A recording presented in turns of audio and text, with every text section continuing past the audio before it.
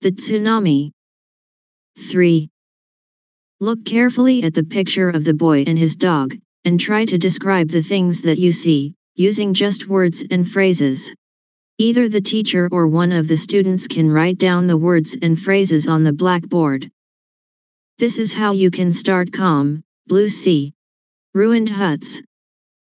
Before the giant waves slammed into the coast in India and Sri Lanka, wild and domestic animals seemed to know what was about to happen. They fled to safety.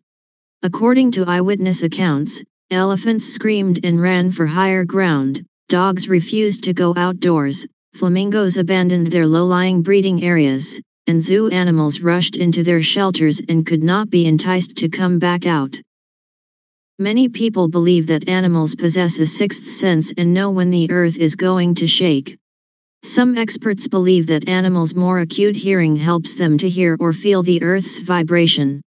They can sense an approaching disaster long before humans realize what's going on. We cannot be sure whether animals have a sixth sense or not. But the fact is that the giant waves that rolled through the Indian Ocean killed more than 150,000 people in a dozen countries, but not many animals have been reported dead.